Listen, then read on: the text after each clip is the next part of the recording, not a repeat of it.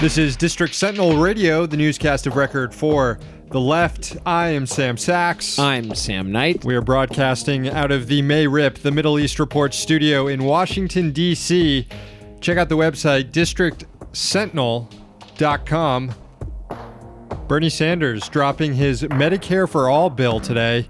Couldn't help but notice, standing right next to him, one of his rivals in the primary here, someone who's also running for president, Senator Kirsten Gillibrand from New York. Gillibrand, who endorsed Hillary Clinton in 2016. Hillary Clinton, of course, ran on a campaign of saying that Medicare for All, single payer, will never, ever happen. And now we've got one of her surrogates standing next to Bernie, even while she's running against Bernie for president, accepting the fact that single payer, I'm not going to say will indeed happen. If we fight for it, it will indeed happen. It's no longer impossible. It's actually the most feasible healthcare plan out there right now, in fact. It's on the table, folks. It is on the table. Also on the table, and this is important because a few days ago, Bernie said he wasn't for getting rid of the filibuster, which is stupid for so many reasons we've discussed on the show before. Today, he said he would get rid of the filibuster for single payer. Good. Which would effectively be the end of the legislative filibuster as we know it. But he at least isn't so naive there. Yeah, I mean, it was just kind of a stupid play by Bernie to allow himself to be the norms and institutions guy in the primary, considering his entire agenda can only be moved if you get rid of the filibuster at this point, the way the Senate works. Win or lose, whatever happens, and I hope Bernie wins, just the fact that this is being introduced and a lot of his rivals now sign on to this Medicare for All bill, Clintonism is dead. It's defeated. Hillary Clinton might think she's going to be some kingmaker in this primary, that the candidates are going to go and kiss the ring, go have their meeting with Clinton or whatever during the primary. But nah, she's not going to be influential at all this time around. Hopefully not. All right. We managed to put together a news report despite how much fucking soccer has been on TV for the last few days. Jesus Christ. There's been like no breaks of just soccer entertainment the last few days. We've had Champions League. Monday we had some more Premier League. We've got Premier League coming up on Friday. Good thing we have a break tomorrow. We do the news, but we turn off cable news in the background and put on the soccer matches, which can be a bit more distracting. We tend to be able to zone out when cable news is on. All right. It's nothing further to add there, huh? I've outed ourselves as having fun during the day and watching soccer. I was going to add that Kamala Harris is also a co-sponsor of the Medicare for All bill. Again, she was. I think Cory Booker is too. Cory Booker is too. So it's not just Gillibrand. No, but she was the only one there who was at the event. Sure. But I just want to reiterate the point of Clintonism failing. Yeah. Completely dead. Kaput. All right, it is Wednesday, April 10th, 2019. Here's the news. CEOs of the country's largest banks, except Wells Fargo, testified today before the House Financial Services Committee. Here was J.P. Morgan Chase CEO Jamie Dimon on socialism. I acknowledge that people have been left behind and that we need a properly regulated free market capitalism system. But socialism, if you mean by socialism, the government owns the companies and controls them. That will inevitably lead to corruption. So you have a poster boy of too big to fail, too big to jail, because obviously there was tons of reporting over the past few years how the U.S. attorneys in Sacramento were going to go forward with criminal charges against J.P. Morgan. They didn't. No. You have this poster boy, and so thanks for the free ad for socialism. Jamie Dimon. Who asked him anyways about, was he asked about socialism or was he just bringing this up on his own? No. It was a Republican member. I can't remember who it was. Diamond's problem with socialism might stem from a well-documented problem on Wall Street, a lack of empathy. Here he was responding to Rashida Tlaib, who was asking all the CEOs on the panel about the threat of climate change to financial markets. I would say not directly to the financial system, but I think climate change is real, and we should be taking action immediately to do something about it, and most of that's going to have to be legislation. If we don't have a planet, we're not going to have a very good financial system. That was Morgan Stanley CEO James Gorman at the end there, who was actually able to answer the softball question. That's actually an improvement from some free market dipshits who probably think the market exists outside the planet as some abstract concept. Yeah, that's not bad. Diamond, well, obviously you have Elon Musk and his space obsession.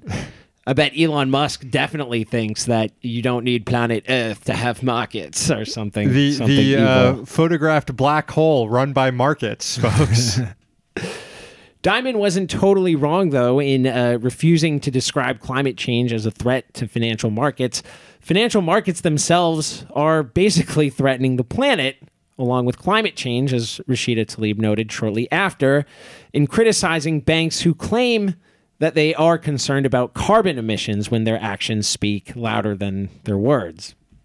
Mr. Diamond, your bank alone has provided more than $195 billion in fossil fuel lending and underwriting over the past 3 years since signing of the Paris Climate Agreement, making your bank the #1 funder of fossil fuels in the world. Hard to get around that fact. In what was almost certainly a jab at the Green New Deal, Diamond intoned that solving climate change, that means you need financial market makers and dipshits like him. What a surprise. But if you want to fix this problem, you are going to have to do something like a carbon tax / carbon dividend. If the U.S. wanted to get to the moon by taxing other forms of transport, we'd have never gotten to the moon. Unless you happen to believe that we never actually went to the moon. And I don't know if we want to offend our moon landing truther listeners. No, or get punched in the face by Buzz Aldrin. That clip is amazing. Anyway, when we interviewed Tlaib, she said she wouldn't rule out nationalizing fossil fuel companies to solve climate change. We're going to have to nationalize banks too. Yeah. Obviously. Everything. We're often shitting on House Democrats, like yesterday when they passed a giveaway to for-profit tax filing companies like TurboTax, but today they passed something good, so we should highlight it. In a 232 to 190 vote, Democrats, with the help of just one Republican, passed the Save the Internet Act, which would reverse the Federal Communication Commission's repeal of net neutrality rules in 2017. You might remember these were regulations worked out during the Obama administration by the FCC to ensure a free and open internet by prohibiting, throttling, and walling off content by internet service providers. Well, those regulations were repealed as soon as Republican Ajit Pai became the chairman of the FCC after Trump was elected president. Now, this isn't just an act of futility by the House, as so many things are, given that the Senate is under the control of Mitch McConnell. That's because the Senate actually passed a similar measure last year when 3 Republicans joined with Democrats to push it across the line. That time, though, the House was still controlled by Republicans, so the bill went nowhere. The real hurdle now is in the White House. This week, the Trump administration announced it would veto the legislation if it does pass out of the Senate. So far, supporters of net neutrality do not have the votes to override a veto. Attorney General William Barr testified today before a Senate Appropriations Subcommittee. When pressed about the federal ban on marijuana, Barr said Congress should repeal it. Personally, I would still favor one uniform federal rule against marijuana, Barr noted at the onset, like a shithead. But if he essentially does have that. There is one uniform federal law. It's just a bunch of states are no longer recognizing and passing their own laws. Yeah. He continued, if there is not sufficient consensus to obtain that, then I think the way to go is to permit a more federal approach so states can make their own decisions within the framework of the federal law. it's good he sees the writing on the wall, but God, what a nerd for being like, well, actually, marijuana should still be illegal. Yeah. Fuck him. Barr also discussed the Mueller report with senators. He raised eyebrows when he said that the investigation of Trump's campaign may have been improper. Barr did not call it a witch hunt, but he was just asking questions. Quote, I think spying did occur. The question is whether it was adequately predicated. And I'm not suggesting that it wasn't adequately predicated, but I need to explore that. He also added, I am not saying that improper surveillance occurred. I am saying I am concerned about it and looking into it. I know this is going to cause a lot of liberals to freak out about what Barr said. Yeah. I've already seen them freaking out, but let's just kind of remove who we're talking about here, the Trump administration and Republicans. Would anybody be at all surprised by a charge that the FBI might have engaged in improper surveillance of a target or anything? I don't think so. No, obviously not. But even setting aside P-tape fantasies, you do have Trump on stage being like, Russia, can you please release those emails that those Hillary Clinton emails? And maybe you could write that off as a joke, but he was pretty clearly joking. But I do, yeah. I mean, that is kind of the go-to thing that the Russiagators point to, but it's pretty obviously a joke. Yeah. Anyway, yeah. Let's just move on. Moving on, Education Secretary Betsy DeVos was on Capitol Hill testifying before a House committee. She was grilled for neglecting to provide debt relief to defrauded students. According to data released by the department last week, there have been zero borrower defense claims approved. Under a rule implemented during the Obama administration, students who attended for-profit schools that were found to be engaged in fraud, they're entitled to debt relief. Well, they're applying for that debt relief right now, and they're being ignored by DeVos's education department. In fact, there are more than 150,000 pending claims from students. And there was a court order last October ordering DeVos and the education department to comply with this rule to ensure that students are getting their debt relief that they're entitled to. Now, here's an interesting thing picked up during questioning by Congressman Mark Takano. Although the department hasn't approved or denied borrower defense claims, it has closed out more than 3,200 claims as a result of the school being closed, in which case the federal government foots the bill for the debt relief, not the school, because the school is closed.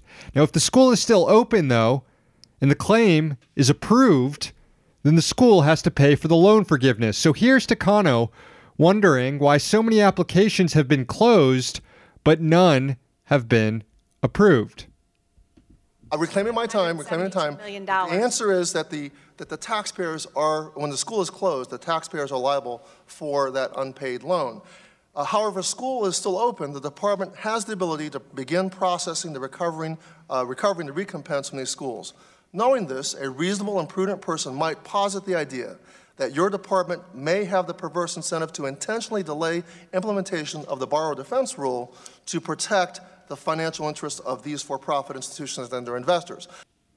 I think he might be onto something there. And during that questioning, he kept asking DeVos whether or not her political appointees at the education department have given specific instructions to career officials to cherry pick applications to be closed out rather than approved, and kept reminding her that she's under oath when she gives her answer on this. She refused to answer, but sounds like Takano might have a whistleblower or some documents revealing what could be illegal activity at the education department to give backdoor bailouts to for-profit colleges at the expense of defrauded students. Something to keep an eye on. That'll do it for the newscast today. Call the rant line 202-684-6108. Leave a message. We'll play it on air. If you like this newscast and want to catch it 4 days a week, Monday through Thursday, consider subscribing at patreon.com/District Sentinel. $5 a month. You get access to all sorts of bonus content. Plus, you get your own haiku written by one of the two Sams and read on air. Thanks to our sponsors, the Congressional Dish podcast hosted by Jen Briney. Find it at congressionaldish.com. Another sponsor, the Middle East Report. Find it at merip.org. The newscast is back tomorrow for subscribers. We're here in D.C., so you don't have to be.